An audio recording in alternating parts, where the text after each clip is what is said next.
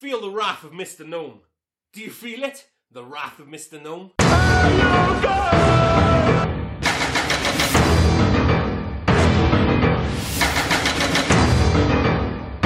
Welcome to the Hey Guys podcast. I'm Rob, this is Liam, and we have guest Dave, as we do every Christmas. Guest Dave. We have guest Dave. Right. Welcome, guest Dave. I have no intro, as you can tell, this week. But after the last two shoddy Christmas choices, we have a really good Christmas choice. Yeah. This week we watched Turbo Kid, 2015, set in the future of 1990, the post-apocalyptic future of 1997. The Canadian post-apocalyptic future of 1997, yes. Sorry, that's my intro. So let's get straight into the film. I think it's fucking fantastic. Before you get into the film, I'd just like to say thank you for inviting me back into a really high-budget, high-quality film, as I'm usually invited into. So yeah, we always pick that. Oh, no, in fairness, what was last year? Lethal Weapon. Lethal Weapon was last year, and we had you came back for Total Recall as well. I think. Oh, come on, Total Recall and Lethal Weapon. I mean, yeah, Red Dawn was. Red Dawn was. Yeah. Course, but to be fair, I mean, I'm not sure if anyone else has written down the budget. It wasn't highly budgeted. $60,000. I know, but it does show for an entire film. They did a lot. Mine was $60,000. It's great. Did you notice, Liam? I wanted to ask you. I watched this with Dave a couple of days ago, so he heard my joke. Did you notice Rufio in the film? No, I didn't. What, from Hook? Yeah. No. So Michael Ironside's second in command, who's wearing that gold breastplate. Yeah. That's Rufio. Oh well, he had show. He was one of those. I mean, I'm ones. taking a piss. It's really not Rufio, but she looks. It's not him. It's a shame because I had a whole thing about like Rufio was one of those child actors where, like, in 1993 or whatever it was when Hook was made, he was like so cool and he was like the handsome kid. And then they have those kind of like callbacks, don't they? When they get the cats back together, and you see Rufio now and go, oh, what happened? What's Rufio's real name? As it turns out, Rufio turns out to be a really beautiful woman. Yeah. So, well, there we go. Sorry, Rufio Dante Basco. Is that his real name? Yeah, and he's done a lot of voice acting in Jesus the last... Christ. It's almost like we wish we were recording Hook instead.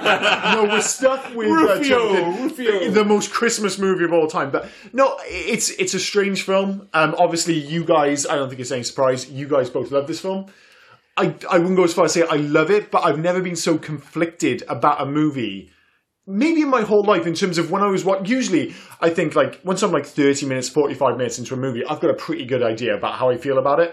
With this, I still wasn't sure. And now that I've seen the whole film, I'm still not 100% sure. I made a bold claim last week. At the end of our episode, I made a bold claim, and I want to know if it's true. I said, no matter how you feel about the film, I think you'll fall in love with Apple.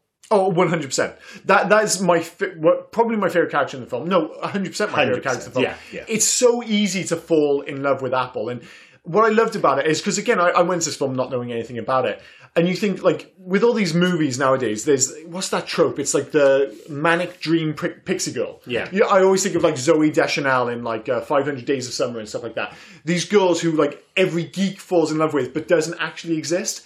And I love in this film that you're like, well, this girl's too perfect. It's like a dystopian future. Her hair is fucking faultless. She's so fun. She's so adorable. But she doesn't exist because she's actually a fucking robot. And I thought, like, when I found out she was a robot, I was like, oh, that's genius. Because I genuinely had that issue. I was like, she's too nice. She's too adorable. This isn't going to work. When I found out she was a robot, I was like, oh, yeah, that totally makes sense. And allows you to get away with the manic dream pixie girl because she doesn't exist unless, of course, she's actually a robot. I saw something, right? She is probably the second biggest character within the film. Yeah, 100%. I didn't realise this was a thing. Have you ever heard of the Bechdel test? No. We weren't expecting this. This sounds a little bit sciencey for my taste. I mean, I didn't come along to pass a fucking testing. I mean, we've had a couple of drinks here, buddy. So this isn't technically about the film, but as I was reading up about the film, the Bechdel test is something about anything in a film where there are less women within the film, and if there isn't two women who talked to each other about anything other that isn't men. And I look back at this film, there is only two women in the film. Yeah, it's Rufio. Apple and Rufio. Yeah. They don't talk to each other. No. Other than this, it's all just white men fighting. And I know this is post-apocalyptic and things, but I thought that was quite an interesting thing, that there aren't any women and they don't talk to each other about anything. Well, no, but the thing is that is the point. Like, you have that issue in a lot of movies. But in this, it kind of gets away with it again because she's a robot. You're like, oh, she's too perfect. She's too adorable. But again, it's like, oh, it doesn't matter that she's only obsessed with guys because she was built that way. I know why you love the mind. And I'm, again, making bold claims all the time. I know why you loved her. It's because her heart monitor was from Legend of Zelda. That did help. That was very cool. So when you see her heart monitor, Dave, it's from one of the Legend of Zelda games. I'm not too sure if you were a gamer. It's basically all the Zelda games. Okay. Yeah. They always have the hard thing. But yeah, like, is it Lawrence LaBouffe? I'm not sure if I've typed that down right. Yeah. But she is, no relation to Shia, by the way. No, whatsoever. But I think she probably is the star of this film because obviously outside of the obvious star, I quote unquote, I will do air quotes for stars, but everyone else is pretty much unknown. Yeah, Monroe Chambers is really unknown. Who plays Turbo Kid? Who has the best name in any film I've ever seen? Is it Frederick the Arm Wrestler? Yeah. Oh, yeah, that's cool. That's the best hero name I've ever heard. He's a bit pony, but he is. And he is just delivering, I guess, just trope after trope after trope of speech. Stereotypical. Yeah, just everything. And then Michael Ironside. And then you've got Michael Ironside, who is the obvious Hollywood eye catcher to try and bring some precedence to the film. But other than that, there is nobody, is there? And that's, 60 grand you would have thought would get you Michael Ironside. That's your budget. Yeah. So I have no idea where they pulled money out from. But to be fair, as much as this film isn't a Christmas choice, the reason why I chose this film is because we're releasing this episode after Christmas, and I really wanted to get Dave's thoughts on this film as well, because we watch a lot of stuff randomly outside of this, stuff that nobody has ever heard of. I mean, go and watch Rubber if you've never heard. I have actually seen Rubber. Yeah, Rubber is insane. But I mean, that's an acid dream if anyone's ever made a film. Yeah, right there. I mean, this film, when you guys said, "Oh, we want to do this," I was like, "Of course, you guys want to do this. Of course." I mean, I was aware of this movie going into it, but it wasn't one I felt compelled to watch. And despite I do have issues with this film. I am glad I watched it. Yeah, because my first issue with this film is that when I think of a lot of these films which try and go back and do like quote unquote 80s movies, everything is done with a nod and a wink. And as far as I'm concerned, it doesn't work. And that was my concern. And there was an element of that at the start. And when I think of these films, stuff like The Expendables, which should have been absolute money for me. I didn't like The Expendables, again, because they didn't film like an 80s film. It was too self-aware of the fact that it was trying to do an 80s film. Yeah. Something like Snakes on a Plane, where it's trying to do that kind of like high-concept 80s thing. But again, it's too winky, too knowing. The reason that I love 80s films, and we go back to them, is because there's even like... It's of its time, isn't it? Yeah. Well, yeah, it's not just that, but these super violent films, but they're done with this like weird sense of innocence. Like everything is just so straight down. Like there's no winking or anything. They're just like, we thought this was the bomb. And I mean, I know you didn't like Christmas Vacation last year, but if we take like John Hughes as an example, John Hughes films wouldn't work nowadays because you couldn't do it with that same sense of innocence. Everything would be far too knowing. You know, if you going back and watching, say, Breakfast Club now, it can be a bit of an experience. Yeah. But if you watch it through like an 80s lens, there's a certain charm to it. And the fact of the matter is that film will never be made again in that kind of format. And with this, I thought there was going to be a lot of winking and nodding and all that jazz. But then as you watch it, you're like, no, it's just pure homage. Like, they never make fun of themselves. They take it all seriously in their own way. Do you know, it feels like... I don't know if you two have ever watched this. There's a film called, I think it's called Prayer of the Solar Babies. Or it might just be called Solar Babies. It's, you know who Jason Patric is? Yeah. So Jason Patric, it was a film set in 1980... it was filmed, in 1987, I think. Same as when this was meant to be set. Oh, no, sorry, it was 1997. But it's about, there's no water in the world.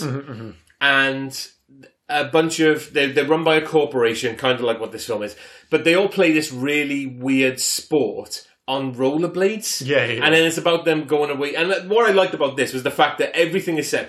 The main transportation in this is BMXs. Which is fucking awesome. But it is awesome. And the violence, I think, is not 80s. I think the violence might... I do have an issue with that. Yeah, that goes a bit... But the whole, the future is everything's on BMX, which I get. I mean, if the future is post-apocalyptic, I guess the the idea cowboy on a BMX. yes, that kind of thing. It loses a lot. It takes a lot of the luster yeah. out of it, especially when you're dragging along Michael Ironside on some weird Sidecar. rickshaw, Yeah. and then the cowboy's on his sidecar.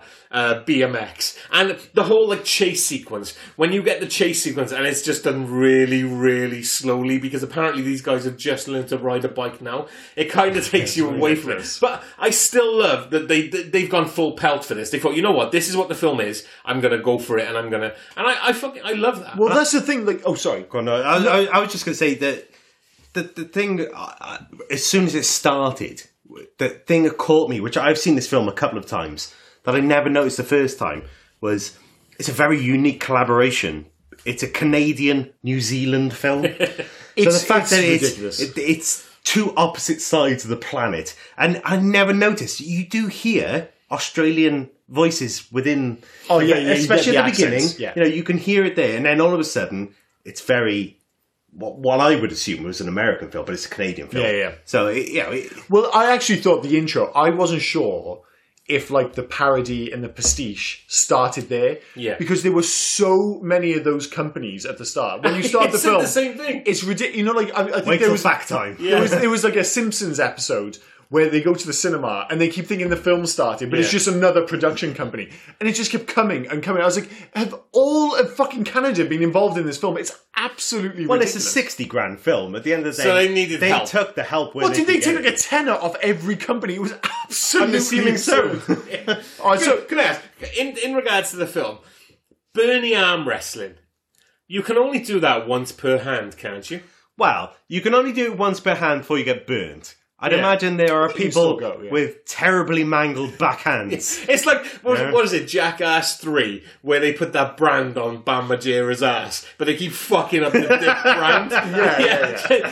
So, because you saw that guy, he had the perfect brand. So I guess that's the guard. I guess that means that's the first time he's lost. Yeah. So if you've got a hand that's got multiple burns all over the back of it, it just means you're a you've shit lost a arm lot. wrestler. I mean, you're not going to beat a guy called Frederick the Arm Wrestler. Yeah, it's kind of in the name. You're like, geez, this could be an uphill battle. Yeah, but like you said, like I suppose you could just keep getting your hand burned, but eventually you just want to give it and be like, all right, I'm actually pretty shit at this. You beat Dave, the mangled hand. Yeah, wrestler. if you're like trying to bet on it and you show up and he's like, I'm going to arm wrestle you, and his hand is literally just burned to shreds, like, I reckon I'm going to fucking take this dude. Would you rather play Bernie arm wrestling or Blender Fire arm wrestling? That was brilliant. The way he was so angry that the fire wasn't fiery enough. for Yeah. him. Brilliant. Fantastic. Well, that was one of the things with this film. It was like you said, I had that issue at the start that I wasn't sure what kind of tone they were going for. I referred to the fact that, despite the fact that this is a parody, that is a pastiche and stuff like that, the reason I think it ultimately works and why I was eventually won over to it is that it never makes fun of the source material. Yeah. And I think that is the essential thing. And I think that's why other films of this ilk have failed, is that they go back and they're making fun of the 80s. This never did. It's knowing, of course, it can't help but be anything but the fact that it celebrates everything. Like, in terms of the movie, as ridiculous as it is, it always takes it seriously. Yeah. There's never, like, the kid, for instance, is always taking the role seriously. Michael Ironside is always is as big as he's playing the villain, he's never winking at the screen. He's playing it like an 80s film. And I love the fact that, like you say, it's set in 1997, but in this world where we assume that the apocalypse happened in 1988, say. So pop culture just died that day. So everything that still exists, it all stopped in 1988. What's that thing he's got on his neck? That I can never remember what they're called. Is it ColecoVision or whatever they're called? The slide viewer. Yeah. Well, that's a perfect. Like, don't get me wrong. When I was watching this film, I was like, this isn't so much a parody or a pastiche of 80s movies, so much as a love letter to 80s culture. Don't get me wrong. I've got a list here of all the movies it nods to. But above all else, it's just like, remember the 80s? They were fucking dope. Like you said, the slide viewer, the power glove. The writers made a thing about it, didn't they? With the dinosaurs. Apparently they had the dinosaur images quite a lot. They had it with the ColecoVision or whatever it was called. Yeah. And then they were down. ColecoVision, wasn't that like a console? It is. I don't fucking know. I think ColecoVision's a console. It is a slide viewer. The slide viewer. Okay. With the slide viewer, and then there was dinosaurs down by the robot grave and everything, and then Robot Grave, which is we'll get to that. Okay, we'll get down there. But yeah, The dinosaurs seem to come up quite a lot, but from what I was reading, for some reason they decided they'd used dinosaurs too much, and they had to put like a ban on using the word dinosaur from that point on. Was it just because dinosaurs were just considered cool in the 80s? I don't know. Or there was just a lot of them around Montreal where they were filming, you know. But that's the thing, the fact that it's filmed in Montreal. Like, I've again, another geography thing. I've been to Montreal, and it's a little bit... Welcome to Geography by Liam. Well, that's the thing. You can never tell because it's obviously filmed off in the middle of nowhere. But the three... And this is a weird thing about this film. There's three directors. It's Anik Wissel, Francois Simard, and Johan Carl Wissel. And they're known, and it is a little bit douchey, as RKSS, Roadkill Superstars. I've never heard of a directorial trio before, but it kind of works for this film. But other than this, they haven't done much else. I mean, they've done Summer of '84, which I haven't watched, admittedly. But they did a Ninja Eliminator TV short. I'm not sure if you guys ever watched that. No. It's basically like a 4-minute long trailer of just a love letter to kind of like old-fashioned ninja films. And that one is also filmed in Montreal, but it's filmed very clearly in Chinatown. So that was quite fun. That I could go like, I've been there, I know exactly where they are. But this, yes, it's filmed in Montreal, but it could be anywhere. Because they really, like you said, the budget is what, 60,000 you said? 60k for a whole movie. Well, they filmed the majority of it in a field. But, you know, when you consider, yes, it's a little bit chintzy, but the special effects, and certainly the kills, and also, they're quite impressive. They found some kind of quarry. And yes, you know, they've obviously done different shots from different sides of the very same quarry. I do love, and, you know, it was brilliant. But to be honest, the film didn't lack for that. You know, it wasn't. No, in the same way. You never like just thought, oh my God, God, they're just standing in the same field all the time. And you need a quarry because, let's be clear, a lot of this is a love letter to BMX Bandits. So you need jumps. Yeah, that's but the small, I could make those jumps. The art director or the art designer in this film needs a medal. Because what he could make out of cardboard, when you could see Michael Lyons or Zeus's headquarters, every time it showed that, it looked like Skull Mountain. That was a miniature right in front of the camera, right? That was made out of cardboard. That was, but it looked like you would see Skull Mountain from Masters of the Universe. Yeah, but the reason, again, that worked, though, is because they could have gone the easy way there of going, oh, look, it's clearly fake. But they do just enough to go, no, we're taking this seriously. Okay. We don't have the budget, so we kind of accept the fact that it does look shit. But I think another film might have gone like, oh, well, let's just make fun of it and go, oh, look, it's clearly a fake. They never do that. And that, again, I think that's the reason this works. But, I mean, we mentioned the fact that this cost $60,000. How much went to Michael Ironside? I mean, I know he's not an A-lister, but Jesus 100%. Christ. He literally... half the budget has to go to that guy. So I just did a quick... It's 67,000. So I'm assuming 60 went to him and 7,000 went to the film. Well, but he didn't lack for that. You know, I mean... No, exactly. No one's going into this film thinking it's going to be an Iron Man or anything like that. It's all going to be CGI. Yeah. It's not that type of film. And it's all on quite a budget location, in a quarry or in a field, that type of thing. So, you know, they found some abandoned things, and I think that's enough. You can make... It's not going to be an Oscar-winning film, and that's not why we're watching it. This is quite obviously a B movie. Yeah. But that's part of its charm, isn't it? Yeah, when it celebrates it, doesn't it? And, again, there were parts, and, don't get me wrong, I'm probably going to be a touch more critical of this film than you guys. There were times in this film when it felt like a well-budgeted university project. There's no two ways about it. And I was just like, you know, I think the directors are fine. I don't think it's a brilliantly made movie. And I know you can always look back at the budget, but you think of, and I won't list off examples, but there are fantastically well-made movies made for a similarly limited amount. I don't think this is a brilliantly made film. It's made with love, quite clearly, but it does feel like a university project to me at times. Admittedly, a well-made one, and it is very charming. There's probably a reason that these guys haven't gone on to make a whole bunch of films, because I'm not convinced that they're necessarily the best filmmakers in the world. You know, in the same way, you think of Aliens vs. Predator Requiem is a perfect example. Yeah. If you go and watch that film, it's clearly made by two people, because I think, again... I'm wondering where he's going with this. Well, it's two directors who love the source material. They tick every box when they make Aliens vs. Predator Requiem as a fan. You know, because you always get fans online always getting upset. It should be this, it should be that. On paper, Aliens vs. Requiem has everything you would want as a quote-unquote fan. However, the two guys who made it are also shite directors. And that's the problem. And they've made a rubbish film. This is better than that. They had a boatload of cash. Yeah, they did. And made a pretty weak film. It was terrible. This is a weak film with absolutely no cash. But a pretty... Yeah. It's like you said, it's a love story. It's a pleasant little... I don't think they're shit directors. I don't think No. I'm just be clear. I don't think they're shit directors. That sounds very harsh.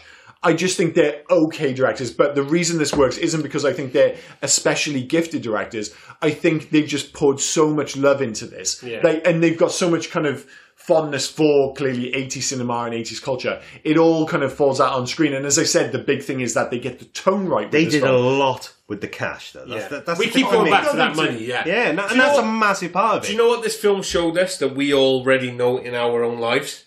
Duct tape fixes everything. Yeah, 100%. That is pretty cool. Like, duct tape made the gnome stick, like, fucking indestructible. Duct tape makes the double hammer. That double hammer. Well, one of our favourite TV shows of all time, Burn Notice. Yeah. He was an absolute legend of a man who could kill anyone, do anything he wanted, and he always said, weapons can save you, but duct tape makes you smart. And that is he managed to fix Apple with duct tape. He took her head. Yeah, he didn't do anything. He just taped her head on a mannequin. Yeah. He taped her up, and she was like, "Yeah, fine, I'm happy days now." But even then, they don't really play it for laughs. And I think it's that commitment tone that allows, say, Apple at one point should show up on a unicorn BMX. I do apologize. And when she does, it's an oddly sweet scene. It's not. It doesn't feel out of place. It doesn't feel forced. It's just like, oh yeah, that's what Apple would do. There's your female to female interaction. She stabs Rufio with a unicorn. Oh, well, oddly sexual. Yes. Which, I'll be honest with you, I found there were quite a lot of sexual moments in this film, and I'm sure we'll talk about it. Do you mean sucking all the juices out of a person? I mean, there's plenty of them. And like I said to Wes at the time, when you've got a thing on your arm that is in need of some kind of energy, I mean, that guy is basically tugging himself until that thing's full, right? I mean, that is motion capture. His power glove. His power glove. I mean, he is motion capturing everything he needs, blow by blow, as we go. Yeah. I mean, if he was able to just go back home, put his used chewing gum away, and then give himself some, I guess, alone time, some Turbo Kid time, then that would be charged to no end. Well, that's the thing that, like, I actually, like, when I was watching this film, like, one thing, like you say, there's the sexual overtones kind of thing, and a big part of it is the violence, for instance. Yeah. I actually thought this film might have been better if it was a PG, bizarrely. Do you reckon? Yeah, because I was watching it, and the violence is fine. I actually feel like it's slightly out of place, I think this film is at its best when it's being quite sweet. I almost think when he kind of leans into, because obviously if you're doing an 80s homage in any, kind of way, you're obviously going to have your Amblin moments. And when I think of that, like, my favourite scene, I'm going to jump ahead here slightly, is the playground scene with the kid and Apple. When he first meets her? Or? When they kind of, like, they have their first kind of proper interaction together kind of thing. And they're looking at the stars and stuff like that. And, like, in that moment, when it was just kind of leaning purely into kind of a very sweet 80s movie, I thought that was when it was at its best. And when then, like, 2 minutes later, you get, like, let's be clear, the violence is utterly ridiculous. I'm not sure if that necessarily fits into this film. I don't hate it, but I was like, I actually think this film might have been better if it had been a PG. So you mean you want to get rid of the whole human centipede?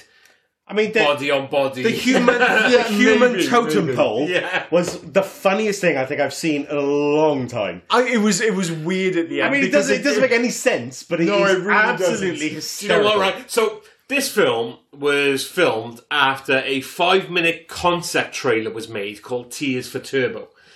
And Tears for Turbo is absolutely insane. It's all French Canadians speaking what I can only gather is their native tongue, so they're being dubbed. French? Yeah, so they're being dubbed. But then a lot of the concept that you get from that Tears for Turbo 5-minute trailer is put into this film. The trailer's terrible. We watched it after the film, straight after the film, and it is not good. It was like a proof of concept. Yeah, so you get you called it, the human totem pole. Yeah, you get the turbo glove, things like that. But you'd watch that, and at no point would I ever think I would stick some money to that to make an actual film. But it is exactly the same as the film, so it's an odd thing to look at because you think there's so many parts of this that actually make the film. But it's so bad. I guess they got you would laugh at that and think, just get out of my room. Well, but it is, that is exactly what the film is, and they ended up making what I think is a perfectly good movie out of it.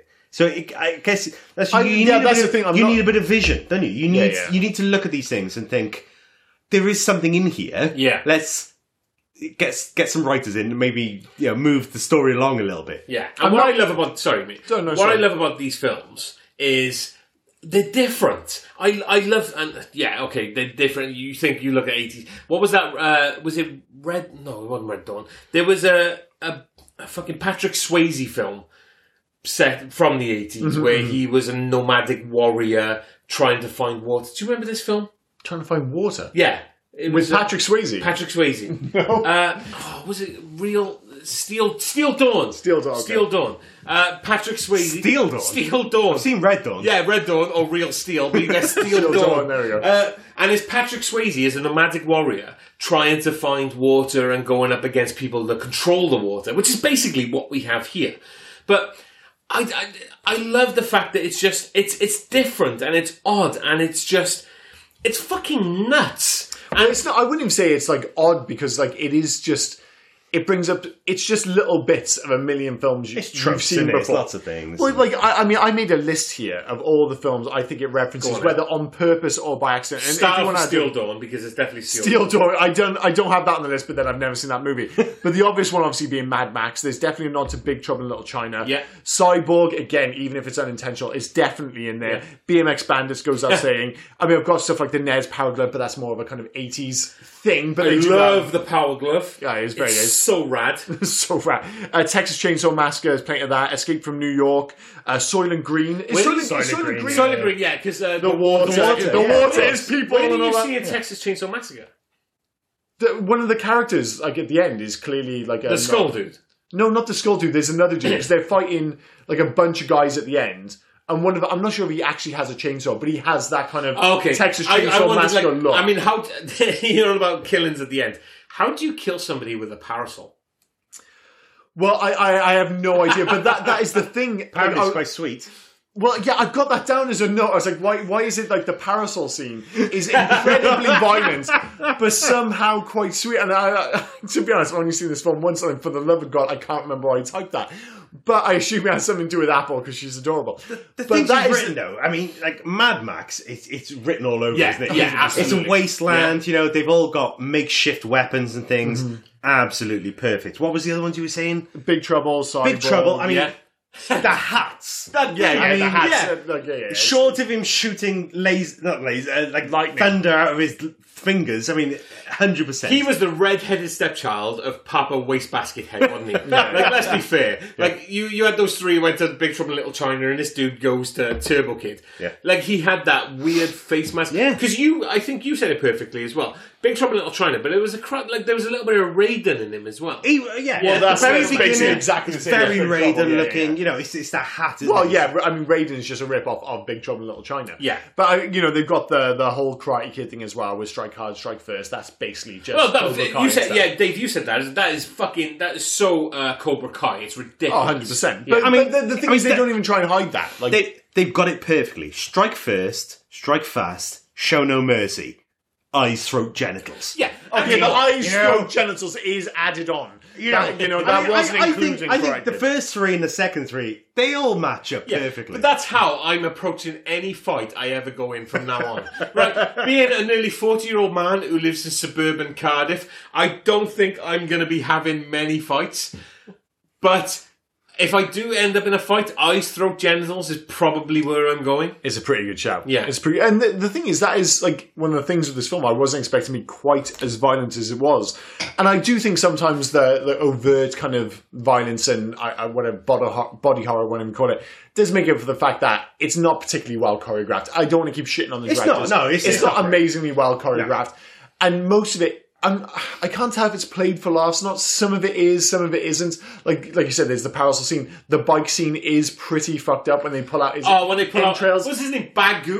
Bagu, yeah. But the problem is with it is like they're pulling it out, and he's obviously pulling a face. That was one of those moments where it's like it's not quite funny enough to work on a comedic level. It's not quite violent enough to kind of have that visceral impact. And it kind of sat in this kind of middle ground where it didn't work at either level. What took me out of that was not the fact that they were pulling his intestines out. Was the fact that shouldn't rat tails be in the back of your head? Not on the side of your head. You don't want it there. Also, going away from the film, how dare you call me an odd sock wanker when you're wearing flamingos? What's the matter with my fling bang? I mean, I'm really sorry for bringing that up. Yeah. So halfway through that conversation, I noticed Liam has flamingos all over his socks. Yeah, but they're on both socks. I mean, they're pretty cool. On both socks. I think they're pretty cool. I think they're pretty cool. I mean, Wes or Rob, or however you know him, suitably cunty manner. This guy is wearing will odd not socks wear as always. He just won't wear matching socks. Yeah, so. but I've said this argument so many times. Welcome to the sock podcast. The fact that I'm wearing. They're both the same goddamn socks. if you get a hole in one sock, you're a wasteful cunt and you get rid of those socks. No, whereas I keep them both. Animal, and you're just a cunt. Absolute Well, animal. I am, yeah. To bring us back into Turbo thank you, Kid, Dave. so what you were saying about the violence, I love the innovation of the weapons. Yes. Right. So the breeze block Sledgehammer is brilliant. I mean, that is just making best of what you have. Why do you think the thing I love about it is it's post-apocalyptic. There are no guns anymore. Yeah. Everyone's used their weapons. Well, apart from Ironside, obviously he's the boss. He's the one with the leftover whatever he's got. You know, his looked pistol. like a Luger, but it wasn't a Luger. I mean, it looked like a Lego gun. I'm not gonna lie, but I love that. I mean, the gnome stick. If you're gonna make a weapon, he had a baseball bat, and it wasn't a whole baseball bat. I'd take that. But would you really sellotape a gnome to it? I mean, to make that cool, a better weapon? Look around. Look what you're looking at. I mean, logic dictates you sharpen that into some really big shiv, don't you? I mean, I'd leave it as it is. Yeah. I mean, it's a pretty good weapon. But, I mean, he found a gnome randomly and duct taped it on. But then he made himself a boomerang hammer. Yeah. And actually, speaking of And boomerangs... he also has a fucking bitchin' machete. Yeah, rusted nobody machete. else seems to have anything else. I think He's Dave got a might be full the first person to use bitchin' without it being Didn't like somebody... bitchin' machete. Didn't somebody chuck, from Kroll the Conqueror or whatever it was, didn't somebody chuck a razor blade 3-pronged boomerang at him at one point? Yeah, which he just literally to beat it off. Yeah. Because it weighed about 3 ounces because it was made of foil. Yeah, I mean, like you said, like that's the thing with Michael Ironside, and we will obviously talk about Michael Ironside in a little bit, but the fact that he's the boss, and that was one of the things I took from this film, is that it felt like an adaptation of a video game that doesn't exist. This film felt so much like a video game, especially when they were like taping weapons together. You see that in video games all the time, and I'm almost like, I would love it to be the other way around. Like, I enjoyed this film, sure. But do I want to see a video game adaptation? Obviously, we'll get to the video game section at the end. But I would love a Wasteland version of this video game where you travel around on BMX. You level up your BMX, you can create your own weapons, and you charge up your Turbo Kid shit. Like, it's a perfect world to work as a video game. Sometimes I was almost like, it feels like they've just taken a video game concept. It was more and video put it game into before one. a film. Oh yeah, 100%. Taking- It feels so video gamey at times. It's ridiculous. Taking masturbation... Even to the fact that he has to power up his gun. That's it. Like Taking masturbation aside, how is that... once. How is that charging up? Like, how... It doesn't make any Where's sense. the power source Well, it's the coming same from? thing in Demolition Man, isn't it? He's got a Oh, gun the phaser that gun. you can shoot it once, Yeah. and you got to wait for it to charge again Yeah. because it's that powerful. And I guess that's what it is, isn't it? It's all about energy. We don't know how it's charging. It's up. 80s energy. Well, that's the thing, and maybe you guys can answer this, because obviously I've only seen this film once. Who was Turbo Dude? The guy he took the suit from? And So, stuff? they were, from what I can gather, they were like an army. It wasn't just one guy. Yeah. It was like an army of two set to fight the robot uprising. Yeah. And obviously the robots won. And this dude just crash landed, and he got buried, died. Yeah. So it wasn't just one guy; it was just an army of. But in order to, I guess, propaganda, you get the comic book as well. So that's where I'm leaning towards that. Because the comic book at the end says, "Be a hero, become a soldier." Become a soldier. So I'm guessing they're the army, and they all had power gloves. But if he's able, I guess it was only one. Spoiler alert: Michael Ironside is a robot. If there's only one robot you have to take out, then obviously one Turbo Kid's going to. But if the robot uprising was all of the robots, then you would need more. And I'm guessing they lost. So like but there's not many robots around. No, that's the point. Not now. I go into the as well. I mean, I mentioned previously. You said we can get to it. We're going to get to it now. The robot graveyard is 4 or 5 mannequins. Maybe max. In a couple of mannequins, bit of green steam. And they don't look particularly threatening. And some dinosaur kids bouncy toys. Yeah, I mean that's some kind of like public park where they've just said, let's put some mannequins up there, and then we can tape a head to a mannequin. And he definitely taped Apple's head to a Lovebot. I mean, 100%. That robot was not built for war. No. He could have taped that to a man's mannequin. I mean, he just wanted to save the head. Well, no, you wouldn't. You wouldn't. And she was so. You don't know. Well. You don't know. He's into. Yeah. So she said as well, right? She said, "I'm built to eat. I'm built to smell. I'm built to do all these things." Is she built to fuck? I mean, that's basically where we went to really quickly in this film. I mean. The fact that there are no women anywhere. Well, again, I mean, I get the fact that he's young. He's not seen many people. You know, he's kept himself to himself. But the urges are there. I mean, you would have just said, "Can we get this going?" Yeah. She has Lovebot. But like as sweet and adorable as she is. There's the whole thing, like, if this wasn't the middle of a dystopian future, if you, like, again, I'm bringing it back to that whole manic dream pixie girl thing. If you were just like, oh, do you want to watch the football and drink beers? She would have been like, yeah, that sounds fucking awesome. Do you want to maybe, like, afterwards she'd be like, yeah, that sounds that's it. She's hinted that she's had previous best friends. I mean, there's a dude who, basically, she sat with him whilst he, I'm guessing, just become a skeleton. So, at some point... She's had a best friend, air quotes again, that was in his 30s or 40s, who was just fucked her. Yeah, I think that like that's the reason it works. Like if they really leaned into the fact that maybe she used to be a sex bot. Sorry, what the fuck is a sex bot? I don't know. Like a South African is that sex like bot. GoBots and Transformers? God knows.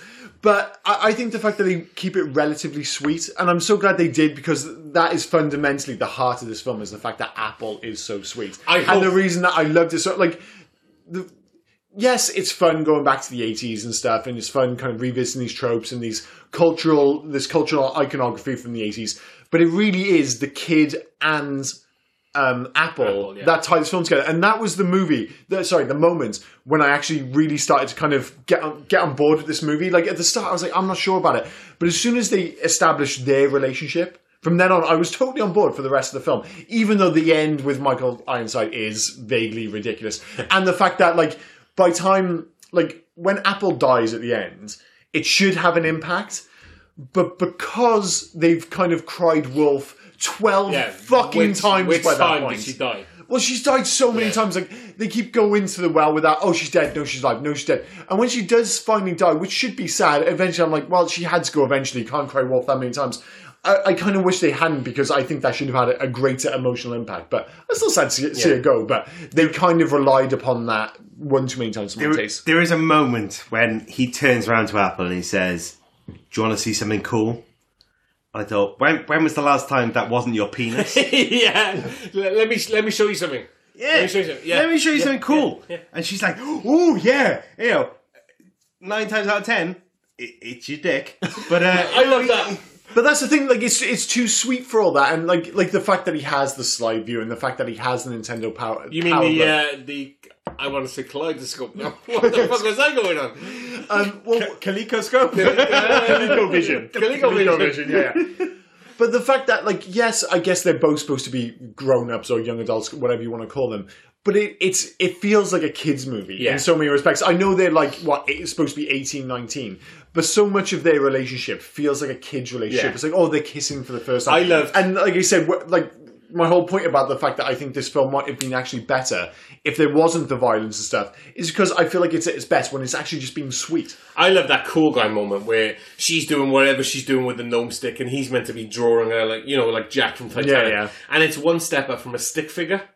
Like, he's meant to be just there, just drawing her, and it's literally just... I actually thought that drawing was really sweet. I thought it was so cute. I mean, he was just basically missing the stick line. And he just did like a cartoon boobs. version of it. Yeah, a little bit. But I actually thought that stuff was all great.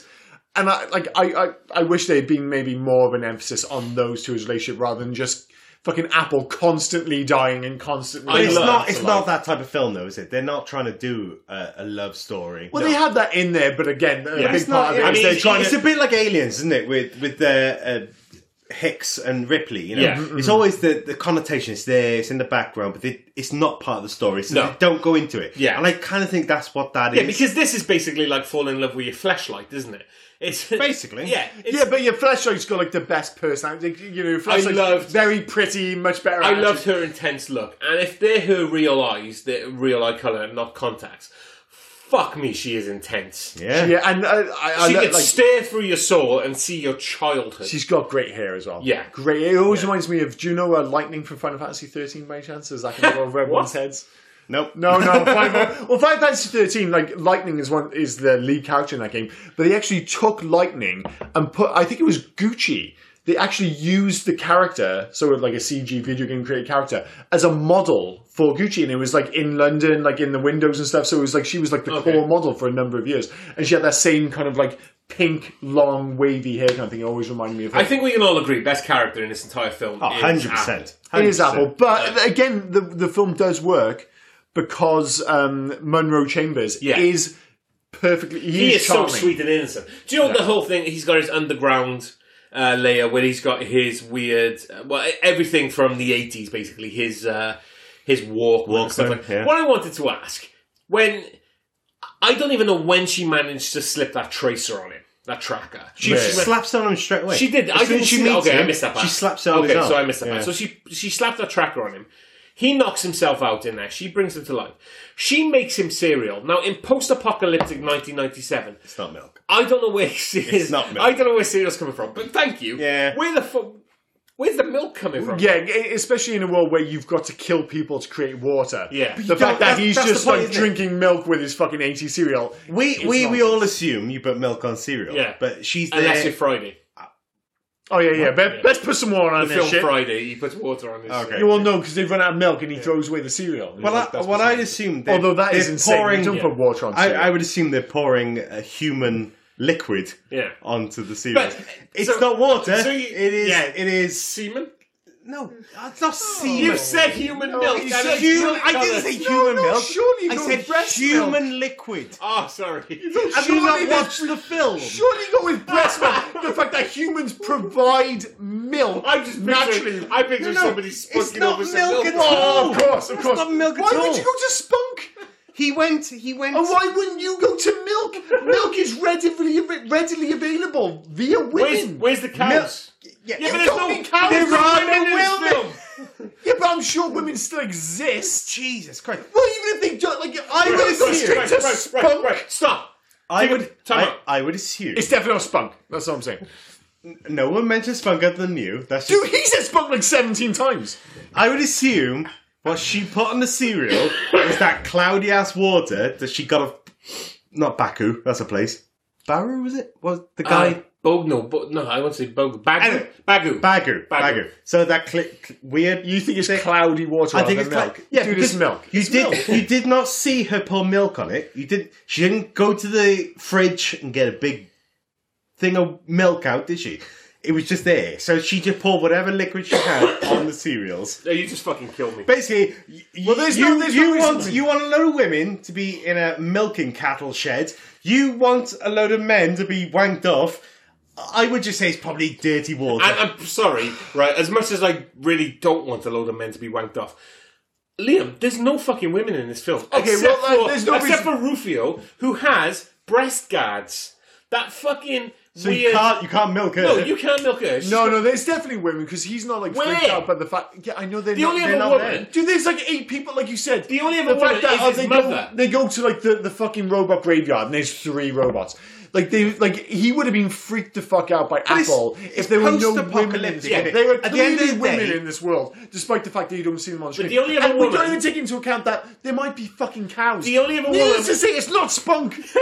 The only other woman is his mother, right? And she got hit like a fucking golf ball, apparently. I think post-apocalyptic, you got to accept the fact that the women are going first because There's no suggestion in this film, I think that. Like, 100%. They're getting... Men are absolutely fucking terrible. So they're gonna rape, they're gonna murder. Yeah, but take nobody wants them to away. rape to the point that there's no women because eventually it's prison rules Do you and not- they're only raping. Do you other not know dudes. men? This Yeah, is I know, how I it know. works. Like, sorry, Now there's no women. if you're still listening to this episode, Which you shouldn't be, by no, the way. we are Shame on you. so sorry. Like, Yeah. this is Liam's Christmas choice. No, yeah, of course it is, of course it is. Okay, well, let's get to Michael Ironside, right? Michael Ironside, who obviously makes up most of the He's budget of great this in film. this film, by the way. He is fun in this film. However, I have some major issues with the end of this film. The fact that he's suddenly a robot, okay, I can deal with Did that. you see that coming? Because I didn't see that. I didn't But see that coming, admittedly. I know you're going to go with the fact that you didn't like that. I kind of like that twist. I've No. seen it 3 times and I didn't remember it. each time. Yeah. I didn't mind the fact that he's a robot, whatever. But they have this big deal, like they make him a robot at the end. You think, oh, he's going to do something cool. And he even kind of proclaims, oh, would you like to see what I do? What does he do? He makes people slightly immobile? He creates a ball in front of him that seems to blow wind on people.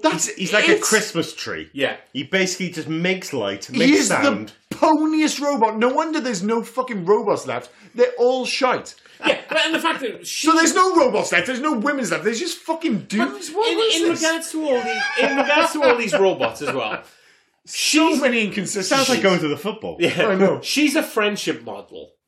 He is a He's business. being very cute about it. Isn't He's he? a business model. No, he's a business model. So Yeah. he's all about Yeah. sorting out the company, everything. The business. I love the fact that in your mind, she's a friendship model, so she's definitely up for sex.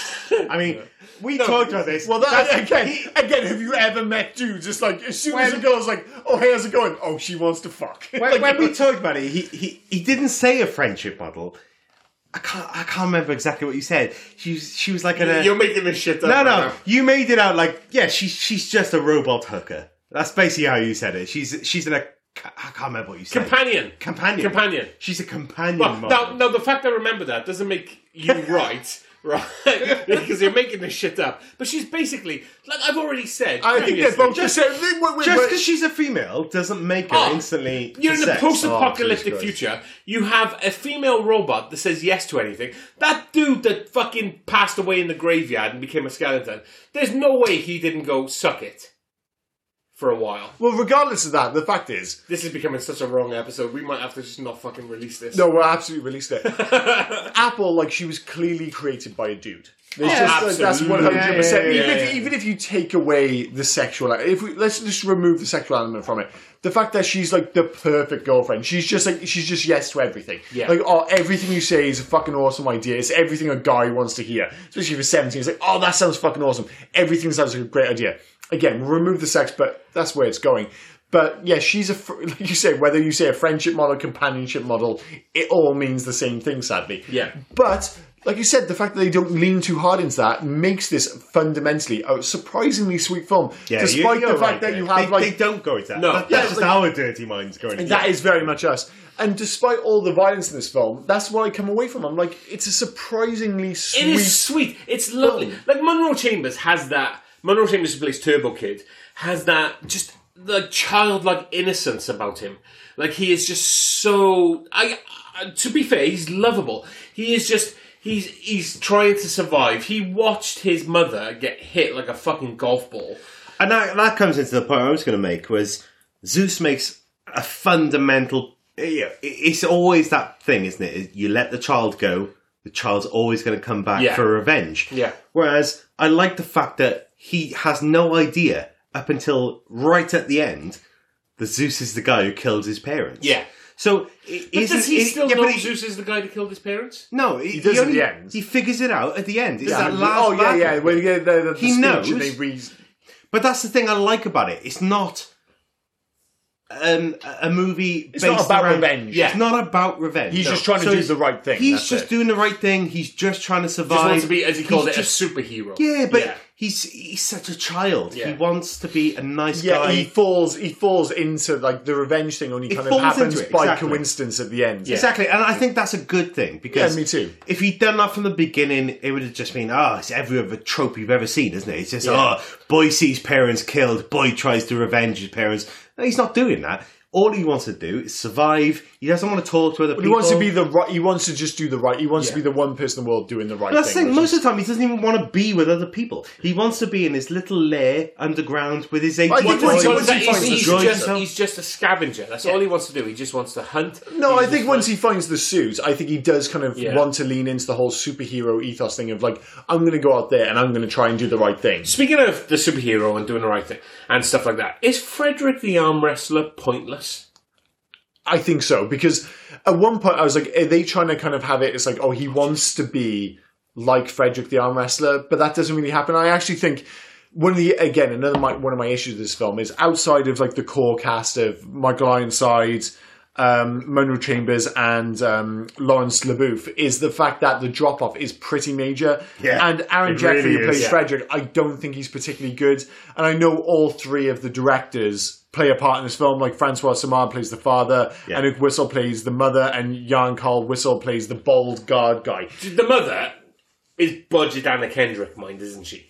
But super budget Anna Yeah. Kendrick. Super budget. I love Anna Kendrick. She is mega budget Anna Kendrick, just to be abundantly clear. And like the rest of the cast, it's fine. Oh, sorry, I'm talking about something that's happening in my job. The rest of the cast is just perfectly fine. And that is the issue, is that a lot of this film is just serviceable. And it does fall back on the fact that it is charming and it is going, oh, look, do you remember these things from the 80s? Yeah. But there's like I said, the elements. reason But there's it works. lots of bits in between that just But like I said, the show reason the budget, basically. for me that it keeps going is unlike so many movies, and I know it's not so prevalent now because we've moved on to kind of like homaging the 90s now, but for a decade or so we were doing the 80s, is the fact that they got it all wrong. Like I said, I mentioned earlier, like the Expendables and stuff like that, so if you take if you're doing an homage to 80s, you go for the Expendables thing and it's all winky and noddy and you're missing the point of 80s cinema.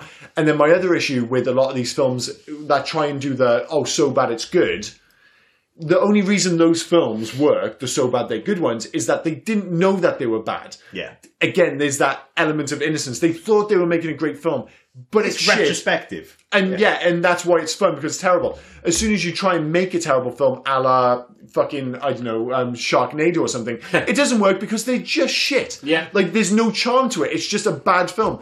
And this film, I don't think it's particularly bad, but the one thing it does get right is the fact that it's like, no, we're a true homage to the 80s, and we're sticking to those tropes, and we're not going to wink, we're not going to smile, we're going to play it straight down Main Street. And most films nowadays, when they're looking back at films of that ilk, don't do that, and I think that's fundamental. And I know you two haven't. Sorry, Dave. I know you two haven't seen Solar Babies, and I've mentioned it a couple of times. Fucking love Solar Babies. yeah. We're going to have to do Solar Babies. You have to watch Solar next. Babies, but like it follows that kind of that kind of ilk in regards to it. All feels like if I would have watched this film without knowing it was filmed in 2015, it would feel 80s as fuck to me.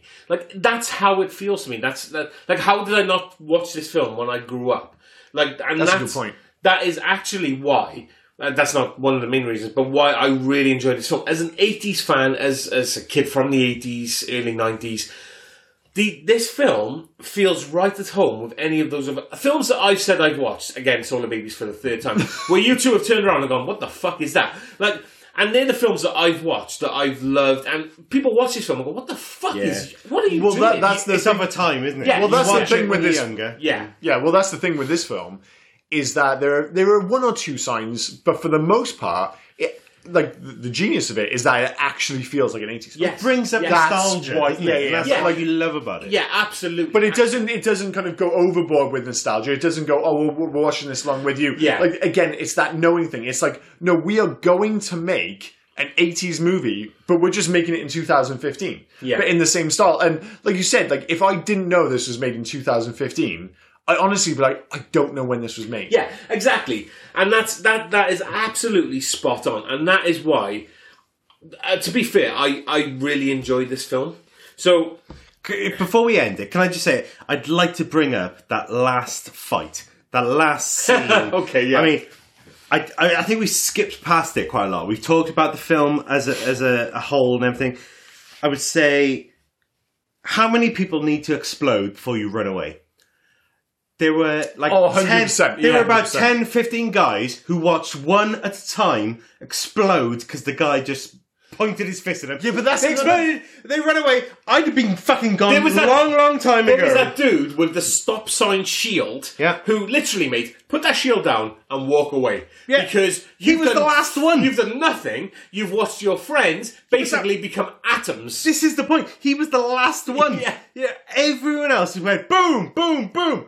And they I'd be literally ran into... But Yeah. again, I'd be that going brings it a back long to time that for that. point of why I think this works, is because that's what happened in 80s films. Yeah, If you go and watch I get that. Commando, you have these people just running the fuck into bullets I would over say, and over again. I would say the best thing I've ever seen. Like, this film isn't the best film I've ever seen. I I was going to say, settle down, buddy. It's pretty budget and it's pretty. It is what it is. Yeah. You enjoy It's it for what fun, it is. yeah. But the tower of people. I mean, the What did you call it? The human totem pole. human totem pole of people was the funniest thing I've seen in a long. Do you know what? Long And time. What I love, like that was funny, but it was the fact that you had, I think they call him Skeletor in this, or Skeletron, Skeletron, the henchman of Michael Ironside. This dude apparently cannot be defeated. No. He can dodge your weird power glove that nobody else can dodge. He has unlimited supply of BMX. No, the gears. The weird. I love how you took it serious. Like, no, he doesn't have an unlimited supply of BMX. No. He has an unlimited supply of that, whatever he's shooting out of his hand, blades out of his hand. But he gets taken down by a fucking parasol. Yeah. Do you know what I mean? Like, and I mean, yeah, this entire film is fucking insane. But the logistics of opening a parasol inside somebody, like, what is that parasol made of that you're able to fully erect it? Yeah, but that's the thing. Like, I think that it probably makes sense. It's like Commando, isn't it? You know, it makes sense to my notes stupid now. shit you see. You know? Is that you're so on board with the tone of this movie by the end that when he kills him with a parasol and he opens him up and he explodes, it doesn't make any sense. But like, by okay, then, that's fine. exactly. I was like, I'm willing to go with this 100%. Right. Anyway, we've been talking Wait, about this before for we a move minute on, now. I've got to ask one I more. wanted to ask if we got any more. Just one last thing. Yeah. I was like, does anyone anymore, because I love the fact they brought it up in this film, do kids give backies anymore?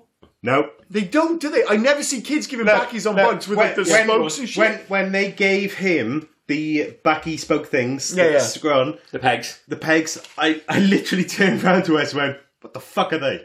Oh, no, like that was I a had big thing no when I was idea. younger. And went, Why would you yeah, give we backies? were like, I don't know. And then she tried to get on the back of the bike and Wes went, back spokes. Why That's what they would are. you give somebody, like, you turn around to a guy and you go, right, I'm going to give you water, and on tick, I'm going to give you... bike. Yeah. He's a bike guy. on tick, I'm going to Sounds give like a you... fucking drug dealer. But it is! He God, turned around- got some spokes on tick, bro. Got Yeah, some... but he gave him pegs on tick. Yeah, he Right, did. anyway, let's move on. I know. Oh, okay. One more. Go on. Right. Move on! I have said all the way through this, there are sexual connotations constantly. Yeah. And when the big explosion went off, and then the massive water eruption comes up, and they're all really happy about it, I'm telling you, that's just a euphemism for an ejaculation. Yeah, there was... Also... we weren't clear enough already with all I our love the filthy fact... I love the fact that they That's how I saw it, I'm sorry. they happen to Basically, she died, he be... ejaculated. I love the fact they happen to be in the right place, right, for the water source. As they called it. yeah. Like, I'm Ron Burgundy? yeah, like they were in the right place for the water source. And apparently this turbo explosion device, whatever he called it, he shot it with his turbo glove that is tearing people apart. And he was, what, maybe 10 millimeters from this fucking thing? Yeah, and he's absolutely fine. I mean, it looked like a nuclear explosion went off. Yeah. And he was just okay. like, I'm fine. Like, I'll walk it off. Yeah, It'll be right. fine. Do we have anything else before we move on? No. Let's move on. All right, favourite scenes. Dave, do you have a favourite scene? Liam, do you have a favourite scene? Sorry, he's too busy smoking. Yeah. Apologies. Yeah. I mentioned earlier the fact it's the playground scene with Kid and Apple. That was the scene in the movie where I was truly on board. And as I said, I've mentioned the fact that I thought maybe this might have been a better film if they had kind of toned down the violence and played it to the fact that it's sweet. That's when it felt like an Amblin 80s movie the most. And that's when it kind of, at the start at least, I was like, well, this is just like a fucking love letter to the 80s or to 80s movies. But it's the first time that I felt like its own movie. Yeah. And as I said, my favourite thing looking back at it are the kid and Apple and their relationship. So yeah, that's my favourite scene. I know I take the piss out of Liam talking a lot compared to what I do. Like, Liam just fucking goes and goes and goes, and then I gotta say a 30-second It's all piece. good stuff, though. It's all good. But I agree with Liam. That's my favourite scene. That whole thing where they're talking to stars, the whole fact that the stars are somebody who's died and he's looking down on them. I think it's beautiful. I do think it's lovely. And it's strange that for a film with so much violence and so much kind of like, ridiculous choreography and stuff, that would be the best scene. But I think that is what ultimately makes it a movie. But randomly, from a robot, it brings the humanity to the robot. It brings the humanity to the film, and I think it's lovely. Well, the thing is, you mentioned the fact that this was initially a kind of a trailer, almost like a proof of concept kind of thing. This could have just been an extended version of that, where it's like, oh look, stuff you remember. Oh look, nods to movies you remember. It doesn't work over 90 minutes if that's all you're doing. You do need the heartbeat of the movie, and you do need that relationship to fundamentally make it work as a 90-minute movie. And I think that's where it really starts, and that's why, as silly as it is, you do care about these characters by the end. Or certainly I did. And like I said, there is the issue that they go to the well one too many times with Apple constantly dying, coming back. But when she did die at the end, I was a little bit sad because I did want her to survive. I did want them to stay together. And it all fundamentally comes back to that initial scene. Yeah. But are you done smoking? Dave, do you have a favourite scene? Yeah, I think I'd probably go with the flaming, whirling arm wrestling scene. Okay, that's good. I think I like that. I think it was pretty cool. It was pretty.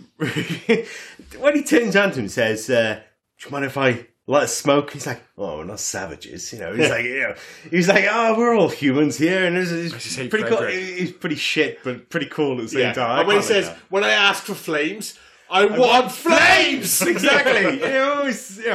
It's Ironside who's best. Ironside is very good. I mean, he really is just playing Ironside to the max. But let's face it, you picked the best ones. But I like that. I think we did. Should we go loves and hates? Yeah, loves and hates. Liam, you go first. I mean, unsurprisingly, number 1, Apple. Number 2, the kids. Number 3, the most important one, arguably, is the fact that eventually they got the tone right. As I've mentioned it a couple of times here, the reason I think this film works is because it tries to recreate an 80s movie rather than going, oh, look, do you remember 80s movies? It's like, no, we're making an 80s movie. It just happens to be in 2015. I think that's the magic. And I almost wish I'd watched it not knowing it was made in 2015. Yeah, and I could have, if you'd asked me afterwards... Got nostalgia with it straight off. Yeah, it's hard to guess now, of course, because I knew when it was made when I watched it. Yeah. But if I had just watched it and you had said, don't check when it was made, I think I might have actually struggled. So I think that would be interesting.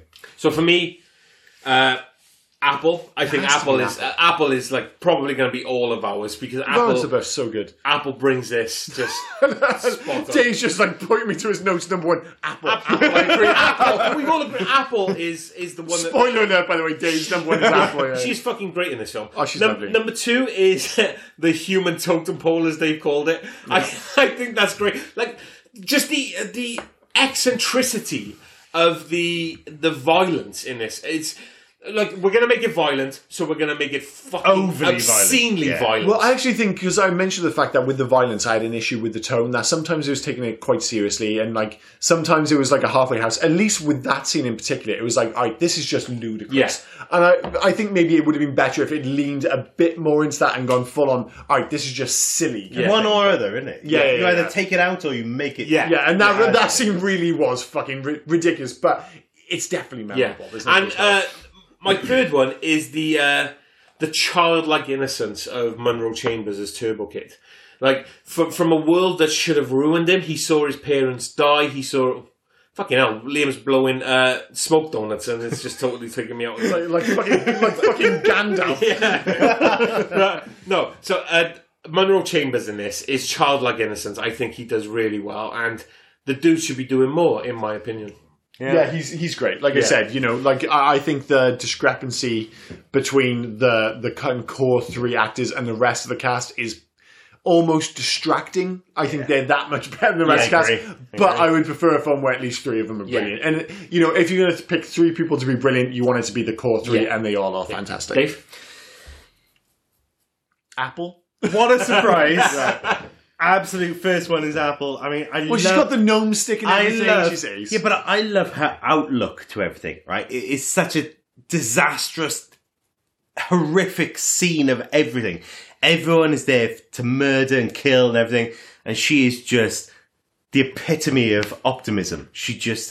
She loves everything. Everything is brilliant, and I love how she's so happy for everything. That's the point. I know she's a robot, but that's the thing that's often missing from these dystopian films is that they can become like quite depressing affairs. Yeah. But like you introduce her like 20 minutes in or whatever, and she's so optimistic. And that's the thing is that her smile is infectious. She just everything is brilliant, and it kind of breaks the movie up for me. It's quite a grim movie in reality. Yeah, everything's pretty shit, but especially if you think what he's putting on his fucking cereal. Jesus. She's a sex bot. She's gonna love it. I don't want to buy into the whole sex bot thing because I come in a much more kind of wholesome thing because I just wholeheartedly No, I totally fell in love with her in like the sweetest possible way. Yeah. I know in the back of my head it's probably the whole companion bot, whatever you want to call it. But I didn't watch it that way because I just didn't want to because she's such a lovely character. But anyway, number two. Other loves. I loved the 400 gallons of blood for their death. Everyone who died literally pumped out 400 people's worth of blood. Which is ironic considering how much you could get of water from these people. But I loved the gore, the stupid. No one believes that's what's happening, but they went for it. Yeah, well, that's the thing. I absolutely went for it. I mentioned B-movie, absolutely to a T. It makes you feel like Evil Dead. Yeah. Evil Dead just used buckets and buckets of blood, and that was what... Well, that's weird that you said that because when I was talking about like the fact that it homages like a whole bunch of movies... You never mentioned Evil Dead. Well, I didn't think the Evil Dead when I thought of that. What I was thinking of was like classic like 70s and 80s like kung fu movies. Yeah. I was thinking of like Japanese cinema when they cut their arm off and you get the big spurt and stuff. Yeah. That's what I think they were actually going for rather than a horror kind of nod, to be honest. So. And my last one was definitely the human totem pole. Of course. I mean, having 4 people sat on top of one guy's head was one of the funniest things I've ever seen. It's just because it's ridiculous. He put a spade in a guy and managed to rip his entire body, flick him up, in half. And for you listeners, you've never heard Wes or Rob, however you know him, laugh like a little girl, and I will guarantee you he laughed like a little girl when all of those people landed on top of him. So you're saying I'm a sadist? A little bit. Well, a little bit, yeah. Right, sure. Let's go into hates.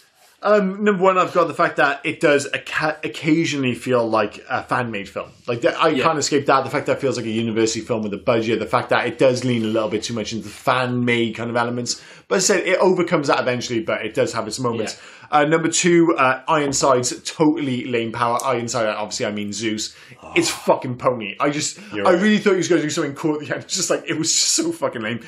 And I'm not saying it's a massive issue, but I'm not sure if the violence was required. As I said, I think there's another version of this film where they lean more into this being like a bit of a family film, more of an Amblin style film. I think it could have worked that way as well. But, but then I would have missed out. I think you're right. But then we would have missed out on the totem pole. Yeah. So, swings and roundabouts. I mean, I don't agree with the violence because you're a prude. But clearly so. Yeah. Clearly so. I mean, I didn't like the weird... like randomly picking up the most stupid things. The helmet the Zeus had, the fact that it was just he kept that was off. That was totally off a water feature. Yeah, he literally just pinched that off something. Yeah. Frederick the arm wrestler just seemed absolutely pointless. He was there to just spit weird, like I don't know, fucking haikus at Turbo Kid. And I feel like they should have had more of a relationship, but it just never quite been. And randomly. Again, Frederick the arm wrestler with his weird cycle sidecar thing just was the oddest thing in the world. Kind of weird. It was again. It feels like a slight nod to maybe Mad Max 2, where you get a couple of the vehicles like that. But I'm not sure if it really landed. To be honest, the whole little razor flick thing. Yeah. That was Mad Max 2, wasn't it? Yeah. Well, all I could think of was like, obviously when people think of Mad Max 2, they immediately think of like the cool cars and the trucks and stuff. But there was also the kid with the boomerang. There was also the dude who had like the fucking propeller car and stuff like that, which was all pretty pony. So maybe it was a nod to that. I don't know, but it was still pretty lame. Yeah. How about you, dude? I would say my hate, the budget constraints. I just think they could have made this not much better. I think that the story is what it is. It's a budget story. You're never gonna, no matter how much money you throw at it, you're not gonna make it much better. Like, do you want the $200 million version of fucking Turbo Kid? I'm not sure. But I think it kind of comes into my second one. There's some ropey acting in this. I think a little bit more money, you could have had some slightly better side actors on here that 100%. could have made it a little bit more. Because, like you said, there's 3 or 4 actors who are brilliant. Yeah, they're cool. Yeah, but without them, everyone else is pretty shit. They're guys off the streets. 100%. Fuck, yeah. Yeah, there's no two ways about it. And I'm not one for like bad. Like, there's a difference between like say Ironside, where he's chewing the scenery kind of thing, and other people kind of playing up to the kind of film they're in. But then there's also people who are just wandering around and they look lost and like, something's gonna happen. Literally, they would just pay $20 as it were. Just come in, just have some fun. And then, but Michael Ironside was like, you know what, I'm going to... Nicolas Cage-ish in regards to, you're paying me, I'm going to just enjoy what I'm doing. And Michael, he fucking loved the thing what is, he was like, doing. even if Michael Ironside's phoning it in, he's still Michael Ironside. He's still fundamentally a good actor. Yeah. That dude is intense. Whereas a lot of the other people on this film, and he was on set, apparently. They're just not very good actors. Yeah. And I never buy into this idea of having like bad actors. Like, oh, well, it's kind of fun. No. Yeah. I prefer to have good actors kind of play up to the role. Yeah. And you don't have that here. So yeah, outside of the top 3, the drop off is pretty I'll major. be honest with you, I couldn't think of a third hate. I'm not saying this is a brilliant film, but I just couldn't think of anything I hated. What was the third one you said? Because I agreed with you. The violence being a little bit... Like, I made the argument that... I don't have an issue with the violence, but I think it could have arguably been a better film if it was a PG. Like a BMX band as well. I agree with this. Yeah. I love the violence. I mean, the films I watch, that's what I want to see. I want to see gratuitous violence. I want to see action. They're the films I love to watch. But I'll be honest with you, in this film, I think it could have been a much different film if they'd taken that out of it, like you said, and made it a bit more of a... I'm thinking almost like The Wizard and stuff like that. But I wonder if this could be 2 completely different films. Go much harder or go much softer. Yeah. But I wonder. Do you know what I mean? I wonder if that goes back to the budget because of the budget. They were always going to go the trailer, which was made with absolutely no money, was all about the blood, the guts. And that's what I mean. So I wonder if with the budget, because you can just like the budget.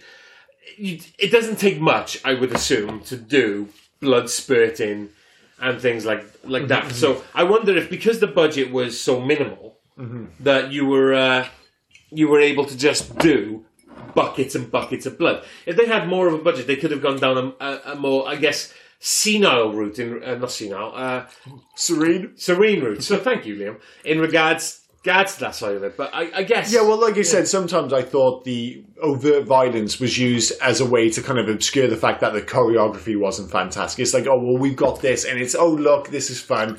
And it is, and like I said, it's not like, I don't think it ruins the movie by any stretch. But at the same time, I think this could have potentially been a better film if they'd gone the PG route, to say. The Goonies kind of route. Yeah. That's what I was thinking anyway. Right, anyway, should we move on to facts? Yes, this is your... I haven't got anything written down, so usually when we have Dave on. Dave, have you got any? Yeah, I got loads. Yeah, alright, I'll move on then, because Dave just... He said, he's recording, like, he just wanders off, just screaming from the fucking kitchen. Unbelievable. So unprofessional.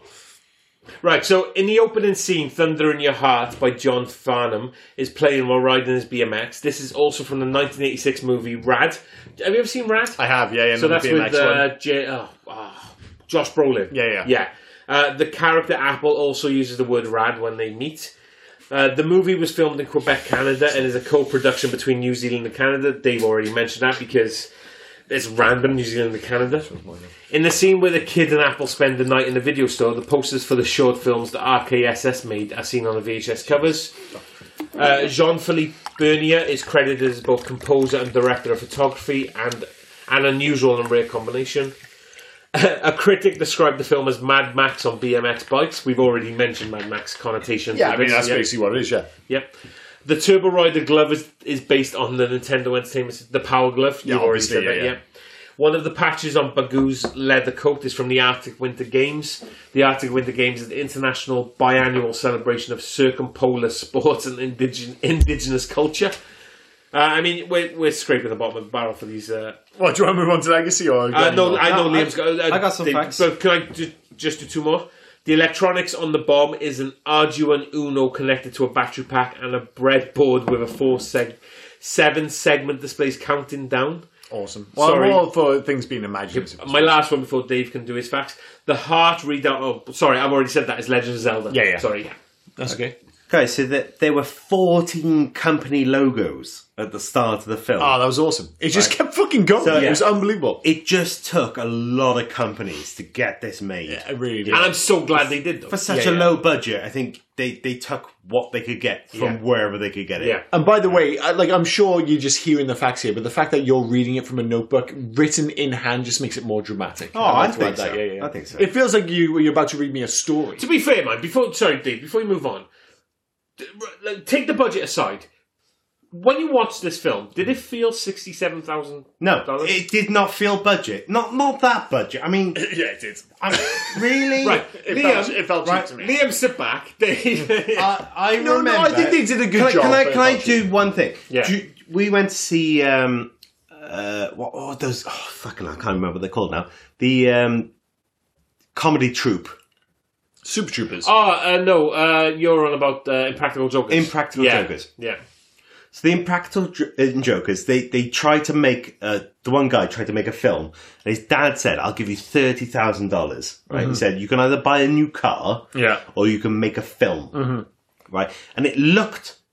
So I assume he didn't buy the car. No, he made a film, right? And if I made something on my phone now, right, and followed you round... It looked better.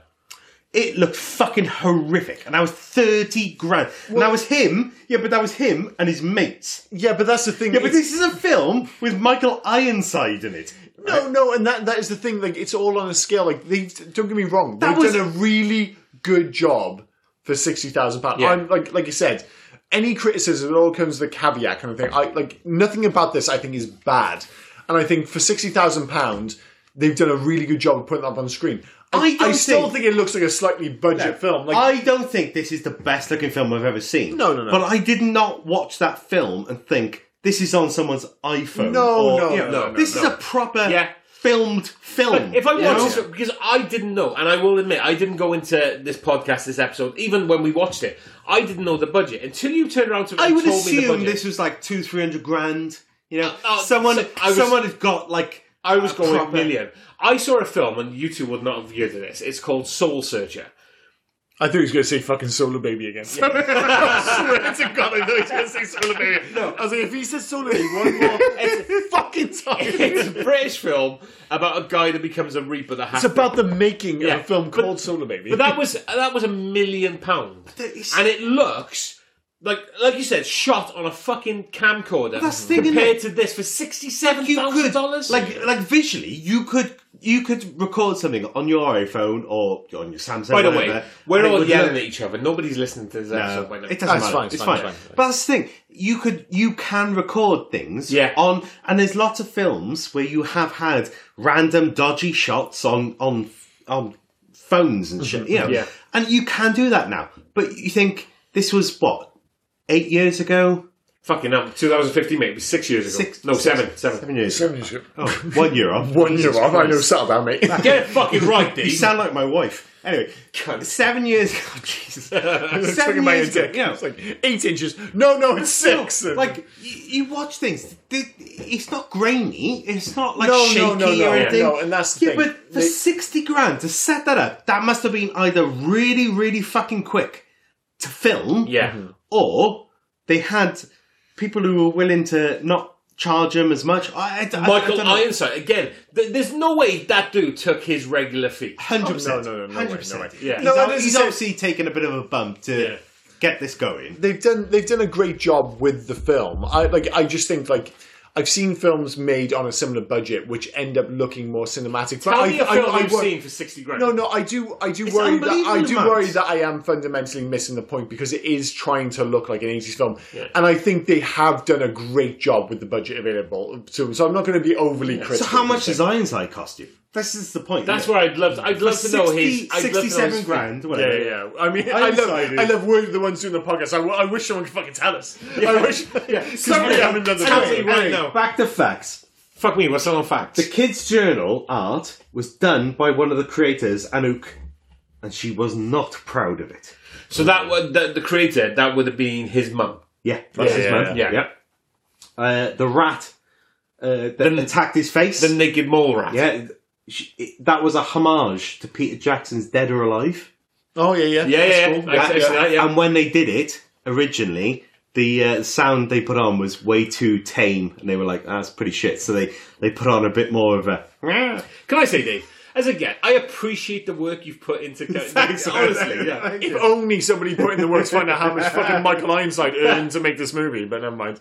The film was filmed in spring in Montreal, but it was the worst spring in 90 years. It was -10 every single day they filmed. It does look cold. Yeah. It looks cold as shit. I missed that on one of my facts. It was something to do with the fact it wasn't meant to be set during rain, but because... Have you got that? No. Because of the rain, they had to actually write something in, that acid rain. Because when they filmed it, it was raining, so they thought, you know what, we'll just talk about acid rain. It just looks overcast all the time, yeah. So here's a good one. Hobo with a Shotgun director, Jason Eisner, cameos shortly before he dies in a very bloody death. How did he die? I don't know. Okay. He's just got the facts. I don't know. Details. I genuinely don't know who this guy is, so I couldn't point it out, but he dies I know the film. Very bloody death. I've seen Hobo with a Shotgun. The name Jason Eisner sounds familiar as well. Well, anyway, let's move on to... Anyway, wait, we got more. Sorry, keep going. Bear facts. Bear facts, bro. Bear facts. The kids' mum and dad are Anouk and some. You said that one. Yeah. Jesus Christ. Zeus is revealed as a robot. He says, "You made me what I am," which is a line cut from David Cronenberg's Scanners.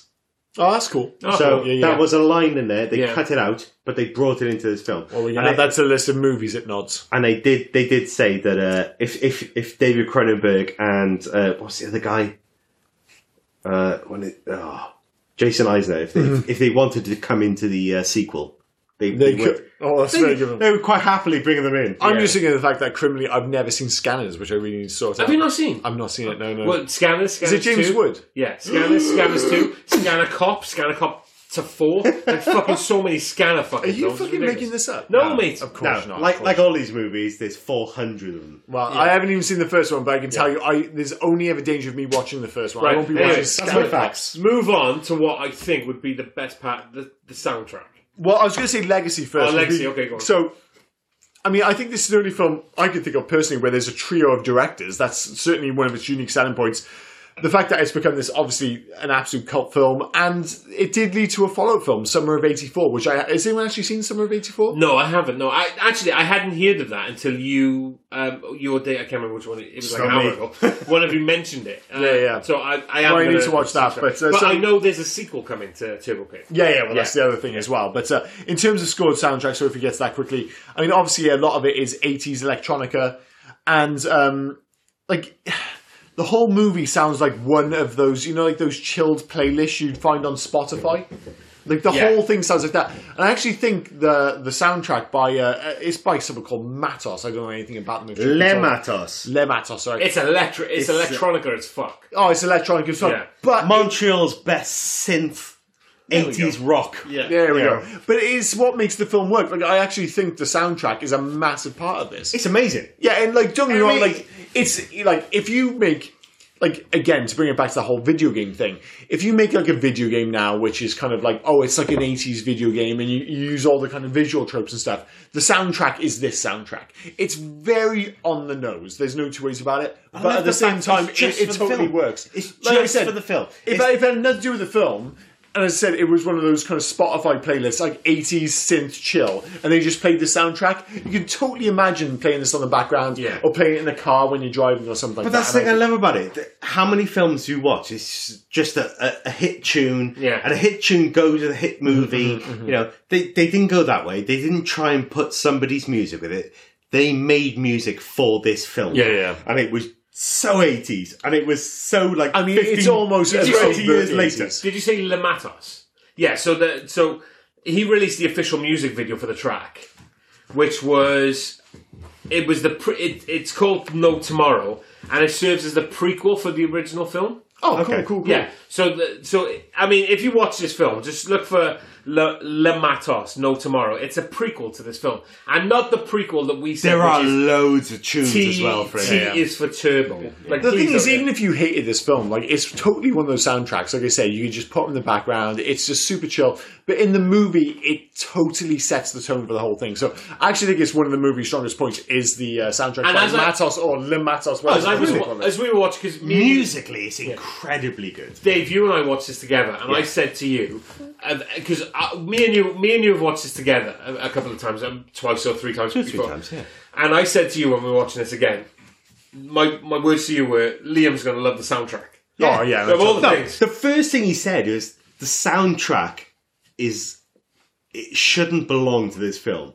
Because we all knew that instantly it was going to be 80s classics. Yeah. And the film is quite budget, but the music doesn't sound like that. It just sounds like it's mega 80s, but like I think it would have been easy to do like a big hair kind of 80s rock thing, but I don't the fact that it kind of like it makes it a little bit more self-aware, actually, I think, the soundtrack, because I think that music in and of stands itself... alone, doesn't I'm it? not convinced that 80s electronica, which we think of, which we listen to nowadays, actually maybe existed. I think it's like an interpretation of the music that exists back then. Yeah. And I think that is one of the things that actually bring it out of the 80s and make it clearly a film that was made relatively... You know, it's a contemporary film, but made to feel like an 80s film. I think the soundtrack kind of gives that away, but at the same time, it's such a cool soundtrack, and it works so perfectly with films that I've actually got no complaints. In terms of video games, I mentioned a few times the fact that it feels actually like an adaptation. Like, it's similar to stuff like Dead Island, the totally underrated Rage 2. I'm not sure if you ever played the Mad Max video game, which I fucking adore. Mad Max is fucking such a great game. Such a great... It's amazing. Same as Rage 2. It's also made by Avalanche. And... it's such an outrageously great game. It kind of got swept under the rug at the time because the mechanics were relatively repetitive, and it was like, oh, well, it's another open world, kind of similar to Assassin's Creed. But that sense of like moving across the wasteland was so great, and like upgrading your car. Basically, I just want that video game in this world, bit more comedy, and you're just upgrading your BMX. And that would be absolutely perfect. Or something, another game which kind of maybe captures the more... colourful side of this movie is, do you ever play Sunset Overdrive? It was an Xbox One exclusive. No. I think it's by Insomniac. Absolutely amazing game. The guys who went on to make Spider-Man, I think. Okay. So like the traversal and everything's fantastic, but again, I just want it on a fucking BMX basically. So in terms of if I was going to make a video game based on this film, I would probably still go with Avalanche. Because they've even got like a bit of kind of history with working with like 80s centric video games. Yeah. I'm not sure if you ever played Generation Zero. It was one of their lesser known games.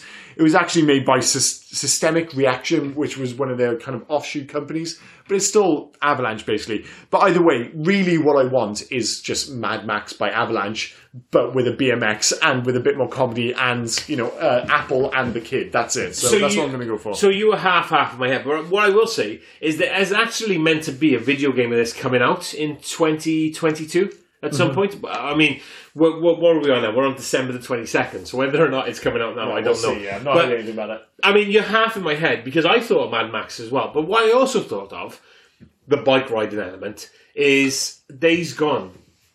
Yeah, it's another great shout. So Days Gone, I mean, but it definitely needs a sense of humour, because that game was glum as fuck. I love that game, but I like that game. I just the lead character I thought was a bit of a fucking drip. I just thought a bit of levity wouldn't have. But I mean, Days Gone was you can upgrade your motorbike and things like that. So I think like in desolate kind of wasteland, I think you replace the zombies with like I don't know fucking robots or just dudes with fucking weird. I mean, that's it. With a video game, you're gonna have to bring more robots into it as the Yeah. Instead of just Michael Ironside as the weird business robot. But so I think I just prefer Mad Max to... Before we move on to scores or anything, Dave, do you have any video game ideas? Absolutely nothing. Well, the one thing I will say, I'm surprised that more video games haven't leaned into the BMX game, because I was like, well, when was the last time we had an open world game which really leaned into BMXs? Dave Mirror. well, that was an open world game. No, the one I thought was like San Andreas. That was like the last game where they, I know you could drive cars, but there was a big emphasis, especially at the start of the game, where you were driving around like the hood or whatever the fuck you want to call it, on your BMX. And you could like level up your stats and stuff like that. And I was like, why haven't there been more games like that? So yeah, I definitely think a massive part of this video game should be the Power Glove, and it should be the BMX. Yeah. And yeah, Dave's got that. So Dave's got ideas. So we're going to move on to scores. Surprise, we're going to make Liam last on this one. All right, cool. Because I'm like last week, I'm a bit afraid of what his score is going to be. So I'm going to go first. So for me, I would recommend this to others. I absolutely adore this film. I adore, for the budget, what they have tried to do and what they achieved. I think it's fantastic, and I would like other people to watch this film. And to be fair, it's a 4-star for me. Like, I know that might sound a bit high, but I really, really love this film, and I would watch it again. I really enjoy this film, and I think it's 4 stars. Fair enough. Dave? How about you, Dave?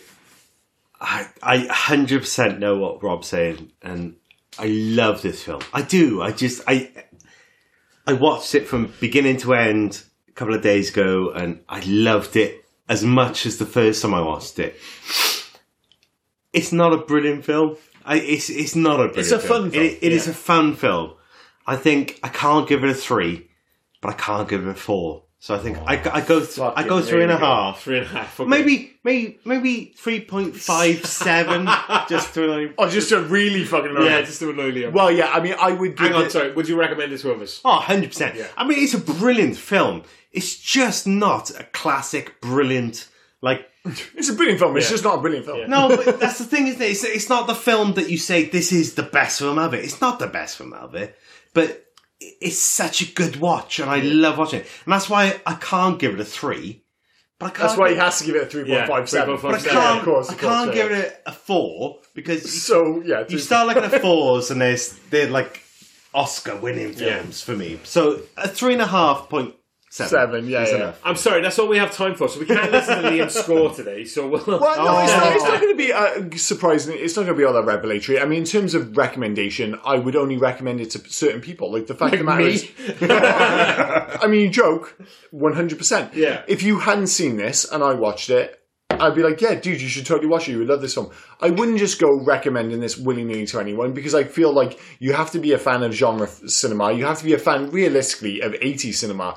So, just random Joe blogs on the street. I wouldn't be like, dude, you have to see fucking Turbo Kid. It's too niche to just recommend to anyone. But yes, to certain people, I would. And it's a 3-star film. But it's a fun 3-star film. Yeah, I totally agree. I really enjoyed it. And even you saying, like, it's a 4-star film, like, obviously I don't 100% agree, but I don't think that's an egregious opinion by any stretch of the imagination. I think this is fun. I think the core characters, great. I love their chemistry throughout. Michael Ironside chewing up the scenery is always fun. Yeah. So, certainly coming from somebody who loves 80s cinema and loves all the tropes that they're going for, it's fun. It has its issues. It feels like a university project, but it's still great. And it's like, fucking 90 minutes long. So, yes. To be fair, 3 stars, and I would recommend this to certain people. I was really surprised that you gave it 3 stars, but I'm really pleased with that. So, that's absolutely I didn't hear 3 stars for it. I did say 3 stars. 3? Yeah, you gave 3, yeah. I think I just I opened strongly. I mean, there was a lot of justification around 3 stars. It was definitely 3 stars, yeah. So that's absolutely fine. So we're going to recommend it to others. In Liam's case, we're going to recommend it to maybe certain people. To you, basically. Yeah, basically to me. So actually, as that was our Christmas season, I'm sorry that Turbo Kid wasn't a Christmas film, but I mean... It is what it is. We're recording at Christmas. I'm literally looking at Rob's Christmas tree as we record this. So despite the fact that it's not a Christmas movie, we are recording at Christmas, so I think that kind of... Thank you for joining us for Turbo Kid. We hope you enjoyed it. Next week, we won't have an episode for you. We are taking a quick New Year's break, but we'll be back in early January with The Rocketeer. This is Darry's choice, and I think it's a fantastic choice. So please join us early January for The Rocketeer. here. Cheers, guys. We'll see you soon. Oh, and before we forget, here is Rob with all the finer details. Got to get through those, dude. Yeah, so basically you can find us on Twitter, Instagram, and Facebook at HeyYouGuys80s. We're also on email at HeyYouGuys80s@gmail.com. Please feel free to drop us any recommendations, any corrections or omissions we may have missed from any of the films that we've covered. Just get them in. And also, if you could, please leave us some 5-star reviews. That would really help us. And we'd like to thank, as always, Darry Fletcher at Darry Doodles for the fantastic artwork that we're now producing. Thanks for that, mate. Cheers, Darry. Yeah. And thanks again for listening, and we will see you next week. Cheers. Bye. Hey, you guys!